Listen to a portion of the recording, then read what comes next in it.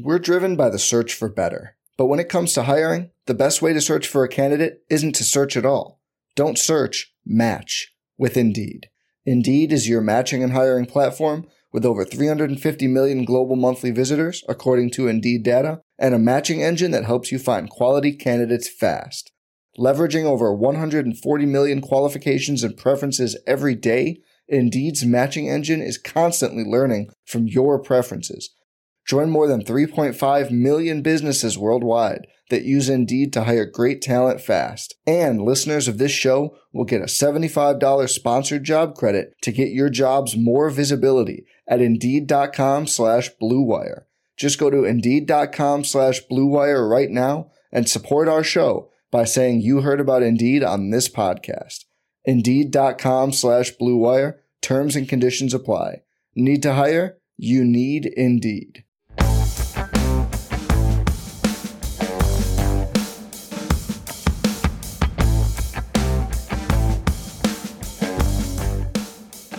The big questions we're looking forward to for week one. That's what we're talking about today on Stealing Bananas. I'm Ben Gretch. You can find me on Twitter at YardsPerGretch. You can find my Substack at bengretch.substack.com. And with me, as always, is Sean Siegel. You can find all of his fantastic work at Rotoviz. And Sean, we're recording on Friday. We got the Thursday night opener last night. It was an exciting, high-flying game. You messaged me a little earlier. You said, you want to get on and talk about Thursday Night Football, talk about what we're looking forward to in week one. So we kind of threw an impromptu episode together because, we have already sent a lot of our draft episodes this week, but we wanted to talk a little bit about the pre-week one situation, what we're looking forward to. We did, and we had the big shootout Thursday night as expected. A lot of fun there with the Dallas Cowboys versus the Tampa Bay Buccaneers. Ben, we're going to talk a little bit about that game. We'll talk a little bit about our teams and sort of our exposures, how they relate to that, how they relate to these games coming up, and then look at all of these games that we have on Sunday and how it works into AFC, NFC, the things that we're looking for. I think that one of the big issues or the big questions about the 2021 season is this sort of split between the haves and the have-nots, or the passing juggernauts and everybody else.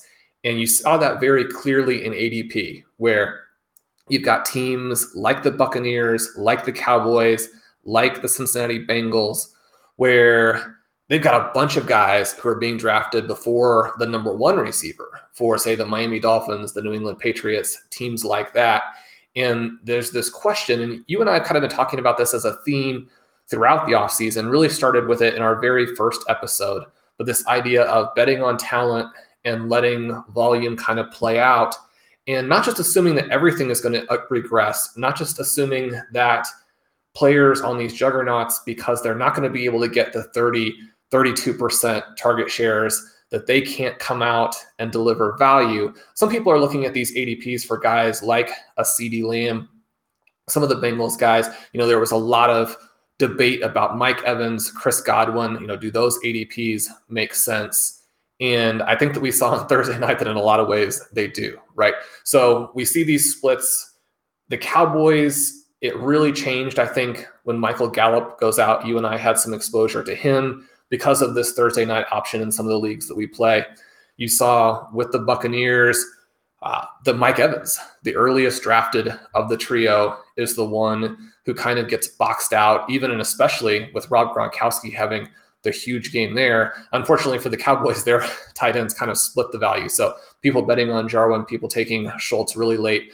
Schultz paid off better, but still a little bit tricky in terms of, if that's a tight end score you can use.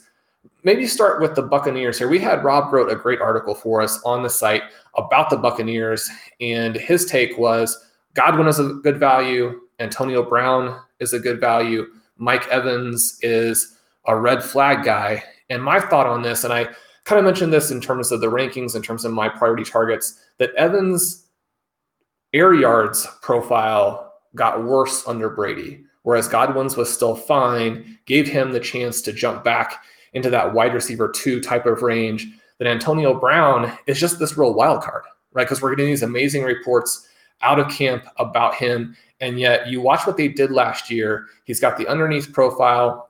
He's not playing the full, number of snaps. And then last night we got some answers because a couple of those targets were deep and allowed him to create a lot of value in a hurry, the long catch and then the long touchdown. At the same time, I guess, so I got a few shares of Brown late because of the Thursday night thing in some leagues I did where he made sense at that spot. It's kind of exciting to have him there. But once we move into a week where we can't just play him retrospectively, then I guess I still have some concerns because the Buccaneers are in this shootout, right? And there were a lot of plays in the second half of that game where you're like, where's the guy who dominated the first half? Why is it Leonard Fournette, Mike Evans, and Chris Godwin out there when Antonio Brown supposedly is the best player on this team? Yeah, it was a really interesting game. In my offseason, Stealing Signals right up, I talked about some concerns about Evans and Godwin because of Brown, because his targets per out run were still very strong last year. He didn't run as many routes, but he still pretty clearly had this ability to earn and be a key part of the target equation. And it certainly looked, unfortunately, I didn't get far enough along that line to then say I wanted to be targeting Antonio Brown. I wasn't on Evans very much. I was on Godwin a little. I think the way I would have described that a little is some of the ways that you've talked about some other players, maybe like a Mike Williams, where we have some separation concerns. Evans has always been this big-bodied receiver. Last year we saw them give him the opportunity to make plays, especially in the red zone on some jump balls and some things.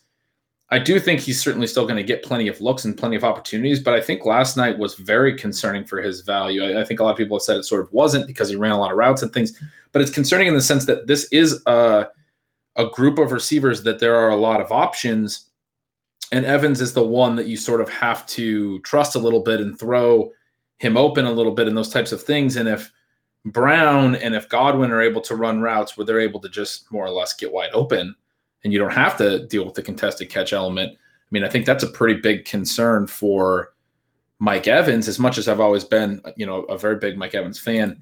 But yeah, I had a little bit of Godwin. I never really got around to applying that logic where I was concerned about Evans and Godwin's ADPs to bumping Brown up substantially. And I would say I'm still a little bit concerned in his age and all these things, but certainly last night he looked like he might be one of the key players of the entire football season.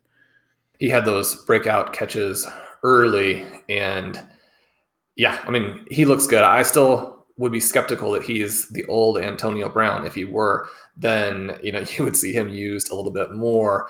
But I think Evans has some huge issues because his best profile doesn't fit with the things that Brady does the best, where the other two guys really do. Chris Godwin is a star, and so I mean that's going to hold him down. I mean, we even saw him get open for the deep pass. If he's able to, catch the ball where he's got to turn over the other shoulder there, then, I mean, he's looking at a 30-point game. So it was exciting to go back through some of the lineups and see that we have Godwin on that team that we drafted with Davis. That team has a lot of upside if Godwin goes on to be a star there. Anybody who's drafting on Saturday has any interest in that, you can still go back and listen to those draft shows with Davis. They were a lot of fun.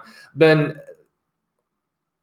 the thing that bothered me the most about Thursday night was seeing Leonard Fournette go out there for the first snap, someone who is simply not a good player, right? And then we see Ronald Jones, he gets penalized for the fumble. Fournette does not get penalized for basically doing a volleyball set to the defense on almost the next play, ruining that drive. We also have the situation where you had talked a little bit about, should the Cowboys have gone for that field goal? Should they have gone for it on fourth down, try and end the game there, not give the ball back to the Buccaneers? It was really that last drive that we first saw Gio Bernard. I was surprised by that. We had heard that he was the third down back in practice. He did some things with the first team offense in the preseason. As soon as he gets in there, then he makes some guys miss. He catches the ball. He gets them some important yardage. Fournette was terrible as a receiver in that game. I can understand them wanting to go with Fournette because it doesn't allow the defense to see the tendencies, but Jones is so much better as a runner. Bernard's so much better as a receiver. And to see Bernard in there late, I think that we can see kind of what the offense could be. Are we going to continue to have to sit through Leonard Fournette? What do you think about this running back situation? Yeah, so Arians had an interesting quote today that basically said Jones dealt with some mental. I mean, it sort of sounded like he was saying we benched him because he was lacking confidence after that fumble, or he didn't. So I'm not sure. I mean, whether it's Arians just likes Fournette more or not, it was very clearly that contrast that we felt like we saw a lot last year, where Jones would sort of get penalized and benched when he did bad things, but Fournette would get additional chances. I mean, I know that probably sounds a little bit biased, but it was very clear last night.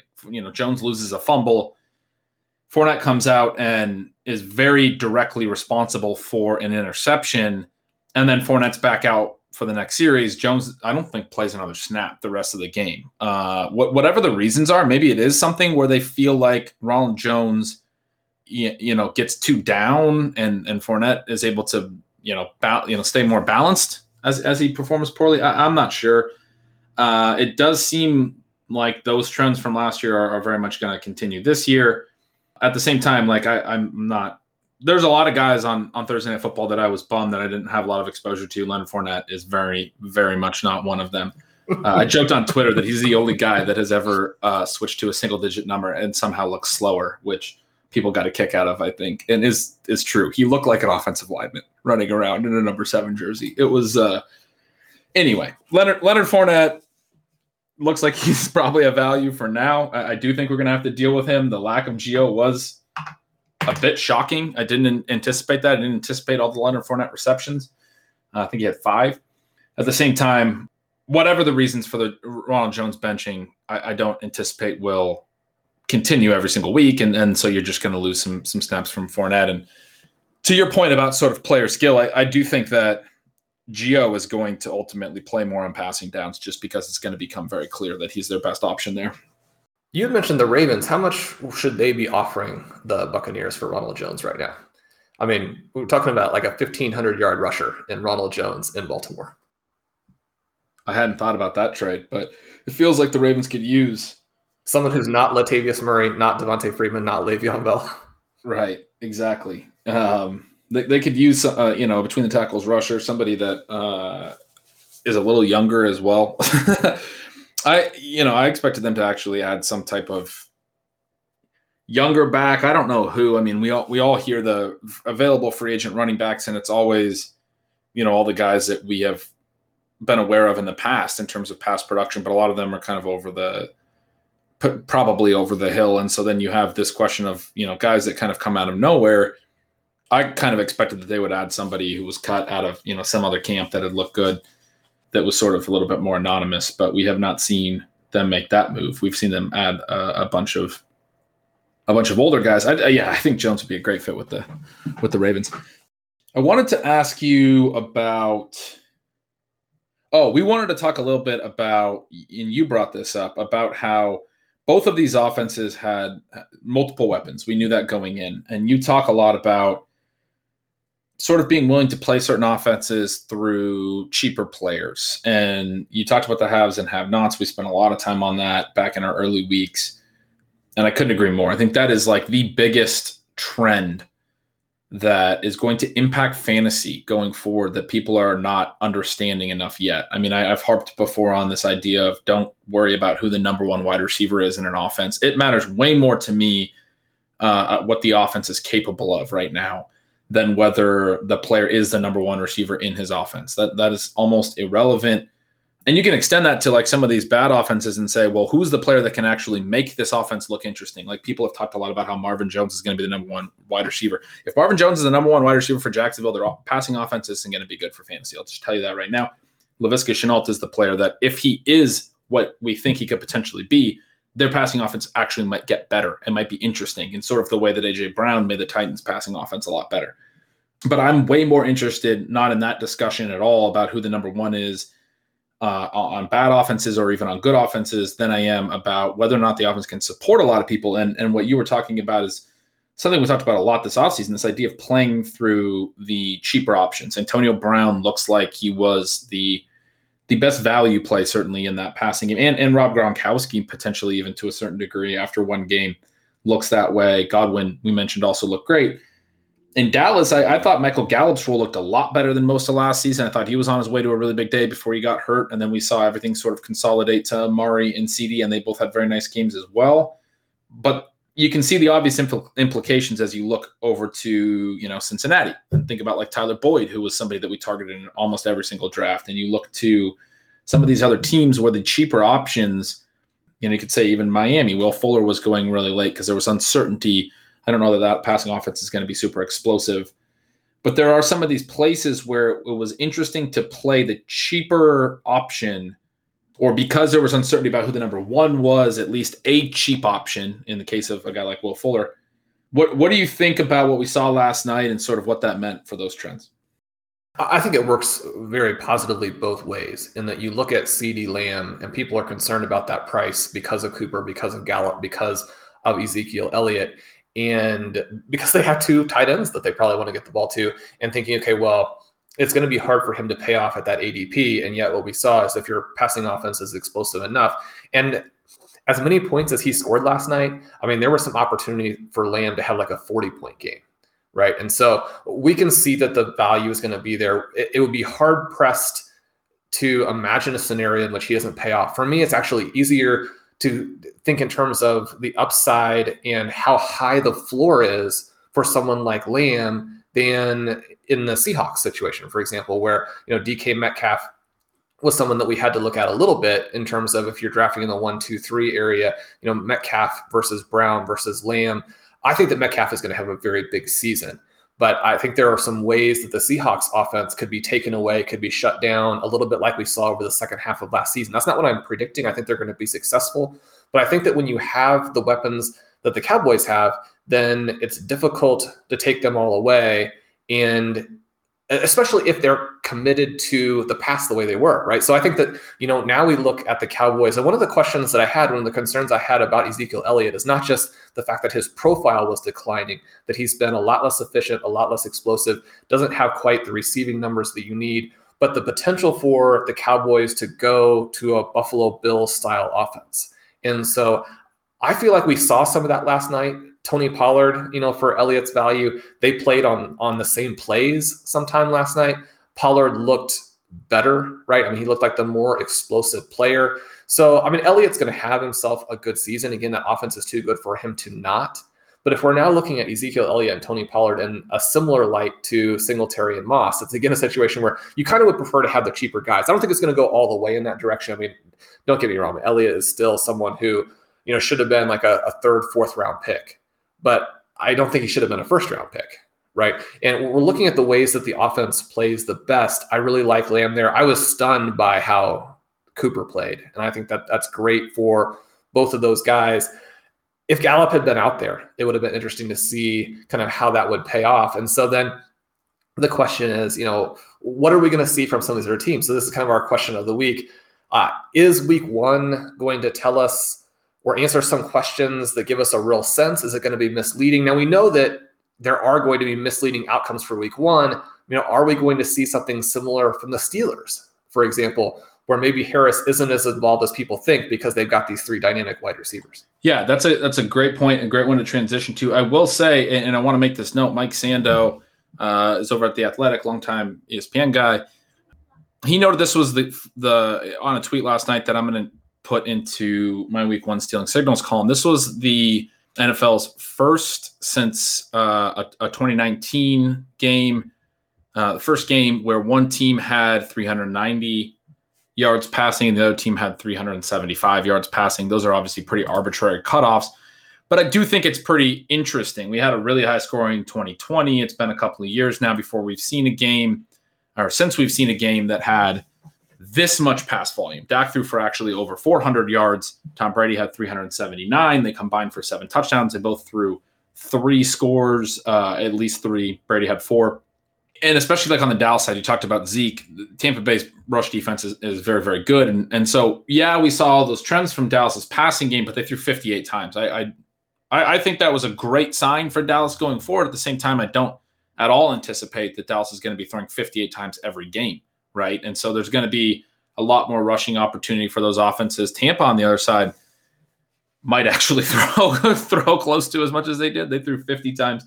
but their running backs, I don't think they have as much interest in incorporating. But it certainly was this game being a shootout, being a back and forth game. We know how that elevates play volume. That was something that, and especially as much as the microscope was under this game, like I have a main event draft on Saturday night.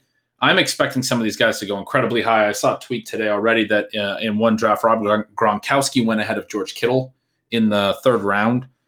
That's going to be sort of the signal, a little sneak preview to week one stealing signals is like, or the noise, I would say, to some degree, that the overall pie for both of these passing games is going to be massive, but it's not going to be this massive every single week. It just sort of can't. That's just the reality of the NFL. It's sort of what you alluded to with Pittsburgh. We might see the same thing. The Bills come out throwing a ton, and then Pittsburgh actually has to throw a lot more than they want to keep pace. And we might see a week one where Pittsburgh throws a ton, and Najee Harris doesn't do very well, like you said. I was looking at some props and reading some props articles, and Najee Harris's projection puts him as a nice over bet for his rushing yards in week one. And that was not a bet that I wanted to take because of that exact thing that you just pinpointed. I was a little concerned that this would be the game that the Steelers throw a lot to keep pace. And so we will see some of these results, some of these sort of shootouts that are not going to be necessarily indicative of the full season trends right away. I think that was a big takeaway from Thursday night as well. I actually want to talk to you a little bit about the Saturday drafts and stuff, because for my Saturday draft, I'm thinking, I would love to get Godwin, but I'm thinking Antonio Brown, Gronk, all these guys are going to go so high because you can get those points into your week one lineup that it just makes sense to not be on them, because as good as they were, I mean, you kind of alluded to Brown being very good early and then not necessarily continuing that throughout the game. It was just in part that this game was so massive in terms of the overall, particularly the overall passing production. And some weeks the pie is not going to be as large. And obviously some weeks Mike Evans is going to do a little bit more. And some weeks, Michael Gallup, assuming he's not injured seriously and for, a long period of time, which would be a huge bummer. Some weeks he's going to do more, and Ezekiel Elliott's going to do more. And so, yeah, I mean, that's certainly something to keep an eye on. And I think Pittsburgh's a good example of where that could happen on Sunday. Do you think that Lamb now is into that range where you would take him as the fourth receiver off the board? I mean, he wasn't even the highest scoring receiver on his own team. But when we look at some of the targets that he had, some of the close hookups, some of the, the target volume and his usage all over, the likely touchdown upside, I mean, is he someone that you would take over a Calvin Ridley, or is Calvin Ridley going to be that guy every week? Because he's got Kyle Pitts, but he's not sharing with those other receivers of that caliber.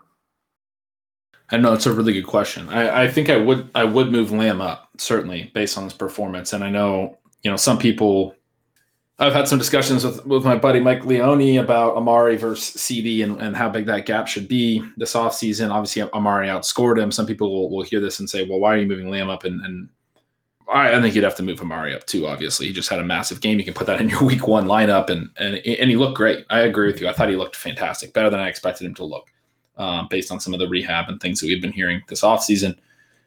At the same time, I would say, I don't want to try to understate what Amari did, but I feel like a decent number of his catches were sort of in situations where they were sort of easier routes. He was just kind of running kind of curls or shorter routes. That's great. Those are all fancy points. That's all fantastic and everything. I don't know that what we saw from him will be every week. What we saw from Lamb, I thought, was really interesting. The way they were using him early, trying to give him the ball. People were concerned about the drops. I'm very much not, and I know you're not either. Yeah, I mean, I was just as enthused. Perhaps, when you talk about their actual points scored is sort of the point. I was just as enthused by Lamb as I was by Cooper, even though Cooper scored a lot more points. So that'd be an interesting question about whether to take him at 4. Where would you fall on that? I think I would take him at 4. You get those points, and I just think he's going to be that good, right? And we've had him as someone we projected for the 2022 first round. I mean, if we have him in the 2022 first round, he comes out and has this week one. It's just everything is lining up for that kind of season. So now we'll see if some of the other guys we projected for that range also blow up in week one. And then we'll talk about some of those possibilities right after this. Colm Kelly here, the executive producer of the RotoViz Radio Podcast Network and co-host of the RotoViz Overtime Podcast, along with the phenomenal Sean Siegel. The wait is over, the NFL season is here, and there's no better time than the present to sign up for a RotoViz NFL Pass. You'll get access to all of our content, all of our tools, and everything you need to help you for that in-season success. As a loyal podcast listener, you can get yourself a 10% discount to a RotoViz NFL Pass just by adding the code RVRadio2021 at checkout. Or go to rotoviz.com/podcast for more information. Let's go get those championships. I hope you enjoy the podcast. We're driven by the search for better. But when it comes to hiring, the best way to search for a candidate isn't to search at all. Don't search, match with Indeed. Indeed is your matching and hiring platform with over 350 million global monthly visitors, according to Indeed data, and a matching engine that helps you find quality candidates fast. Leveraging over 140 million qualifications and preferences every day, Indeed's matching engine is constantly learning from your preferences. Join more than 3.5 million businesses worldwide that use Indeed to hire great talent fast. And listeners of this show will get a $75 sponsored job credit to get your jobs more visibility at Indeed.com/Blue Wire. Just go to Indeed.com/Blue Wire right now and support our show by saying you heard about Indeed on this podcast. Indeed.com/Blue Wire. Terms and conditions apply. Need to hire? You need Indeed. So then we have a couple of, every single game in week one is just going to be so fascinating. But I do want to transition to the Cincinnati Bengals. We've talked about them a lot. We're very heavily invested in their offense. They play the Minnesota Vikings in week one. Based on the things that you are looking at for some of your betting articles, if we can kind of bring that in, are you fired up about this game? Are we going to see Justin Jefferson and then this trio of Bengals receivers have a similar kind of week one shootout? A couple other interesting games from that perspective. Is Baker Mayfield going to be able to keep up with the Chiefs? Where are we on some of these games where we could see the big time offenses and maybe a second offense with some intriguing players have to chase and create some of these outcomes as well? Yeah, I think probably from a DFS perspective is the best way to say it. I think both of those are two games that you highlighted that I'm looking at as games that I'm interested in stacking and excited about. I think there's a very strong possibility of what you said about the Bengals coming out throwing and sort of forcing Minnesota to play a little bit faster than maybe they'll want to most weeks. At the same time, if Minnesota were to get out ahead or find ways to score early, if the Bengals aren't as willing to just cut Burrow loose as we saw the Cowboys being willing to with Dak, that could be a little bit of a slow game. I think the Kansas City-Cleveland one's going to be really interesting.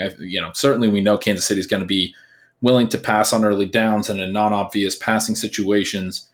Cleveland showed all of the late part of last season a willingness to throw a little bit more than we had become accustomed to. They're still going to rely on their running game to some extent, but I think we're going to see a lot of pass volume from Baker Mayfield in week one, and that's very exciting. Those are both really interesting ones.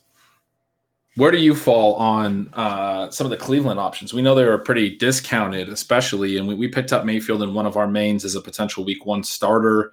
We're big Jarvis Landry guys. We even stashed Odell Beckham in our Dynasty League at a really cheap price. What do you think they're going to have a big week one? I think that they will. I think that the Chiefs' defense gets a little bit underrated at times, but I do think that Mayfield, with what he showed down the stretch, we're talking about this difference between being one of the most run-heavy teams really before the Nick Chubb injury, after and when he comes back, they're up to this like 60% pass range, and Mayfield looked good doing it, right? So I talk a lot about my very strong belief that I think if you're trying to protect your quarterback, you're actually hurting him. You need to be able to pass on first down, pass on second down, and stay out of third downs if you want to give your team the best chance to win, your quarterback the best chance to be passing when he doesn't have the pass rush, in his face. People don't know what you're going to do. Now, with the Browns, they have these two elite running backs and probably Nick Chubb as the best pure running back in the NFL. So they're going to use those guys. The Chiefs are not great at stopping the run. That's almost by design, right? Where they don't really care that much if you run on them. And if you run on them and you have to run a lot of plays to score touchdowns, they're like, that's fine. We're going to score so many points. We're going to score so fast. You're going to be running the ball on us. You get to the third down, you have to punt every once in a while. And, you look up and all of a sudden you're blown out. And so it'll be an interesting game from that perspective, because what the Browns do the best fits into what the Chiefs don't do that well, but also don't care about, because they're kind of suckering you in. And so that dynamic, I think, will be interesting. It'll be exciting if the Browns do a little bit what they did to the Steelers in the playoffs last season, where they got up and then they kept the pedal to the metal. I mean, I'm a huge Chiefs fan. People know I grew up in Kansas City. The Mahomes era has been this just sort of magical occurrence. We're hoping the Chiefs, go undefeated, win the Super Bowl, all those kinds of things.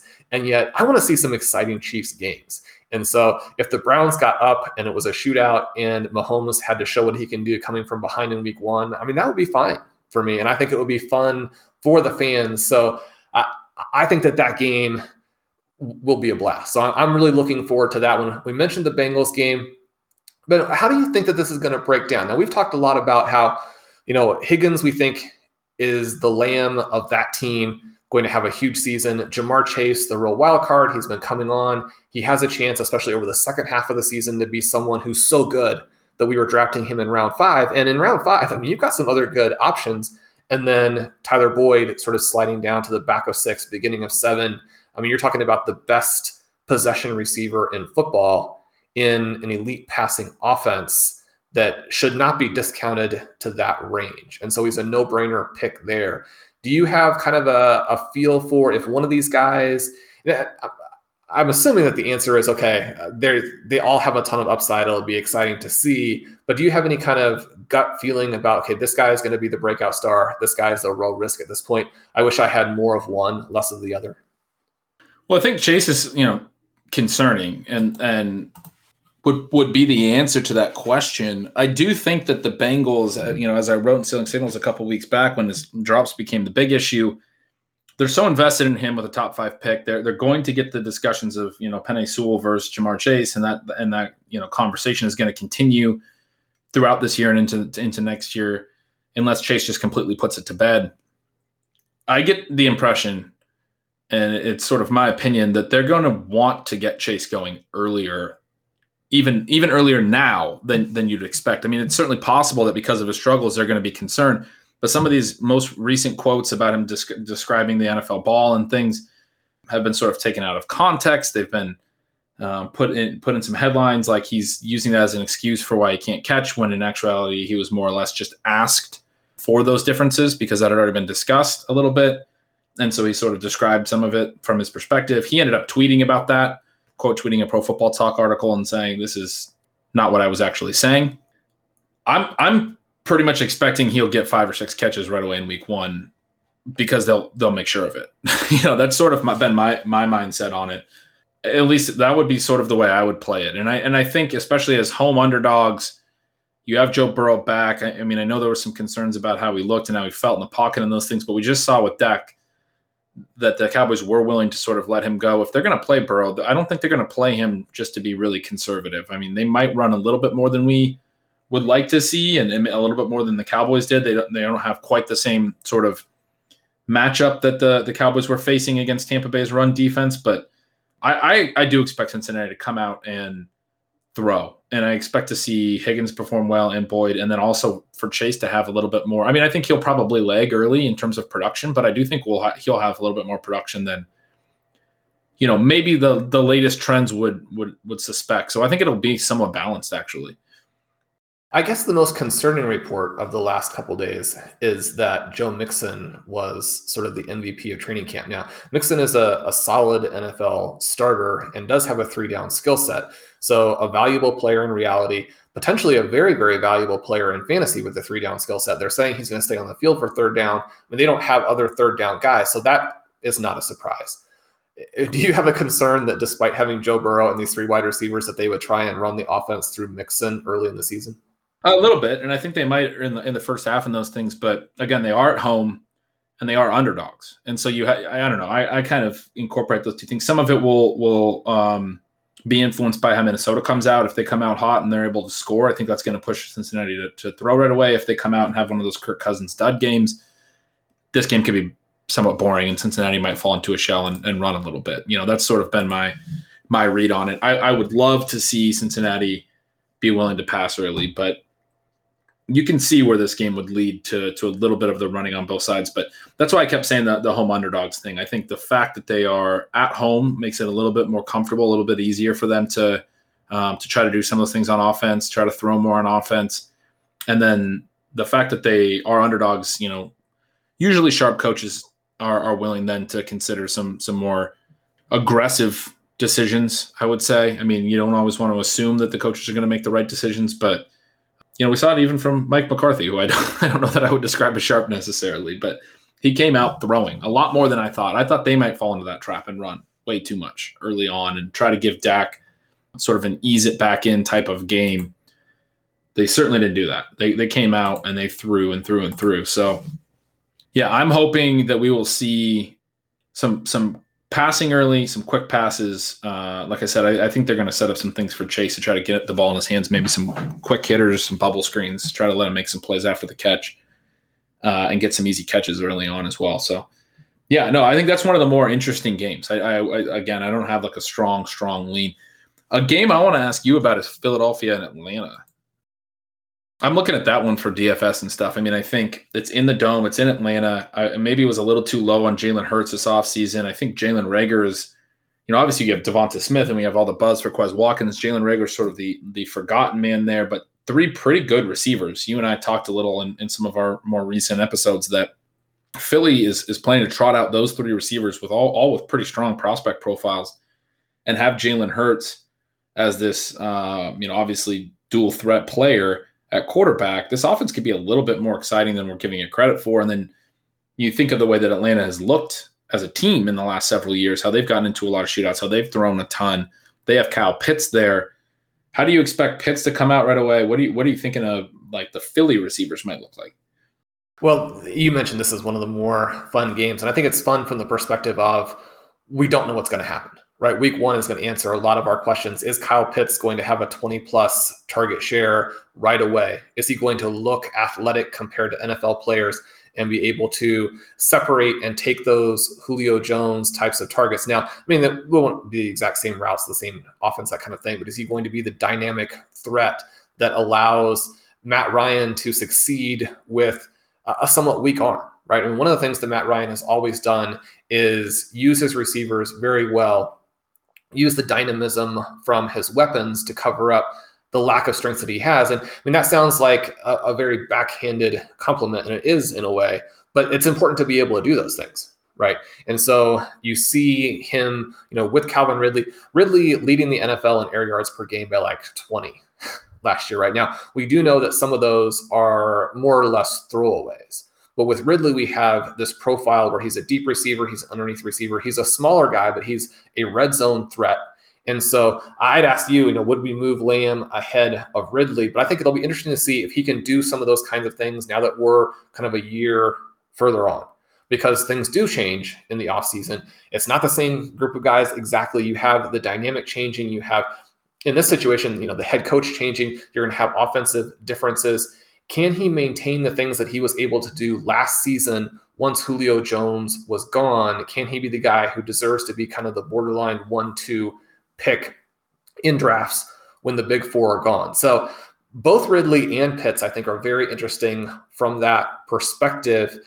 You and I talked about the fact that we're actually pretty enthusiastic about Pitts, but couldn't ever find it in ourselves to really pay the price that he's at, because it's just so high there with guys like Hawkinson and Andrews right after him.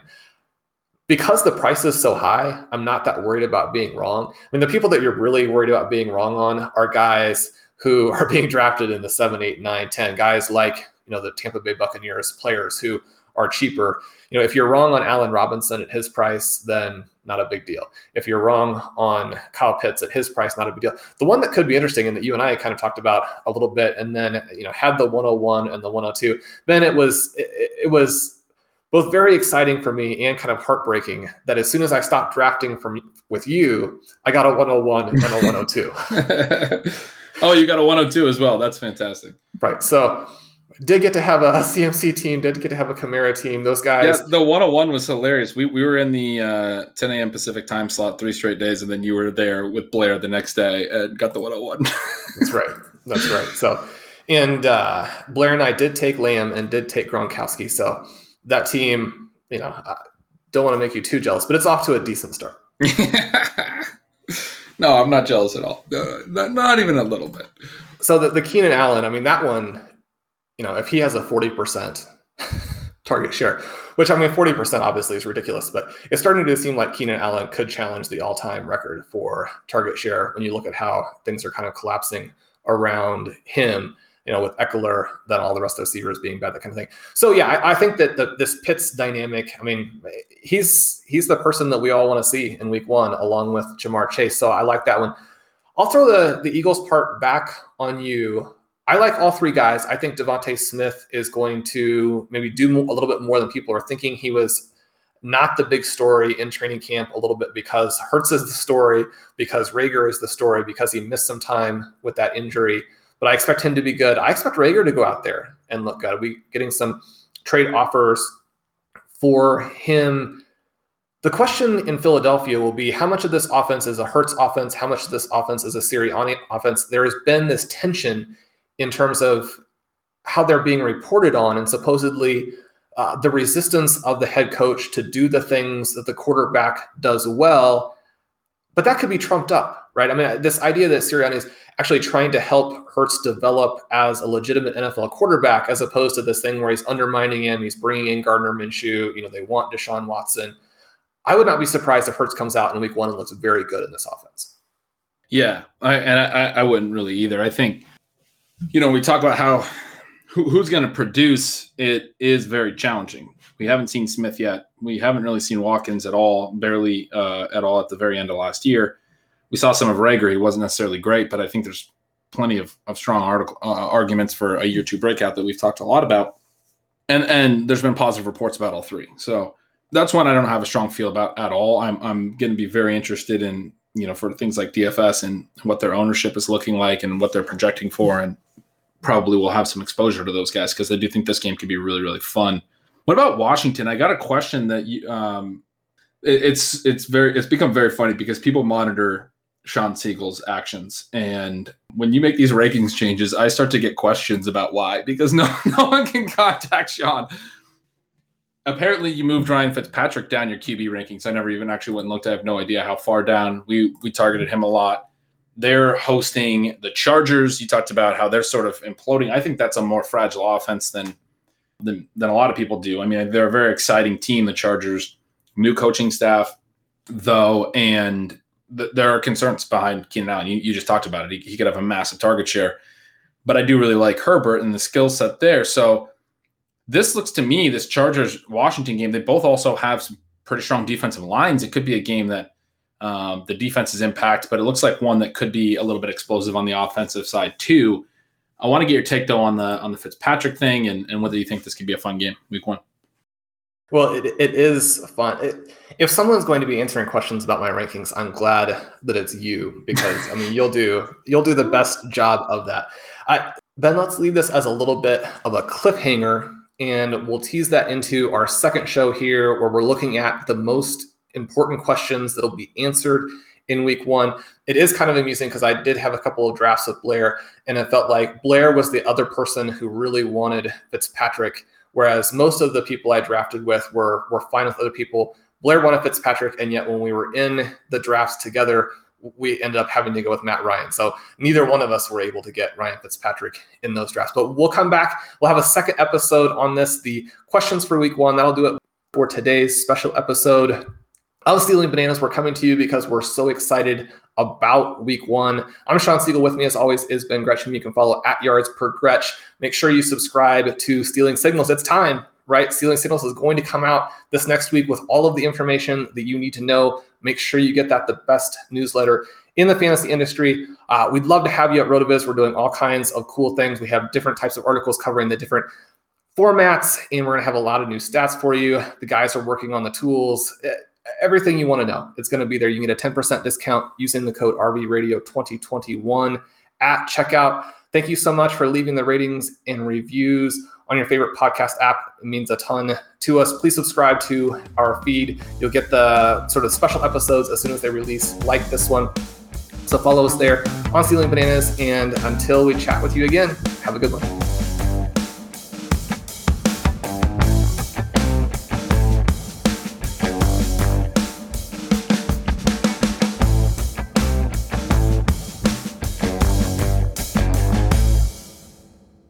You've worked hard for what you have. Your money, your assets, your 401k, and home. Isn't it all worth protecting? Nearly 1 in 4 consumers have been a victim of identity theft.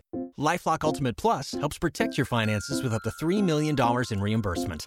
LifeLock alerts you to identity threats you might miss. And if your identity is stolen, your dedicated U.S.-based restoration specialist will work to fix it. Let LifeLock help protect what you've worked so hard for. Save 25% off your first year on LifeLock Ultimate Plus at LifeLock.com/aware. Terms apply.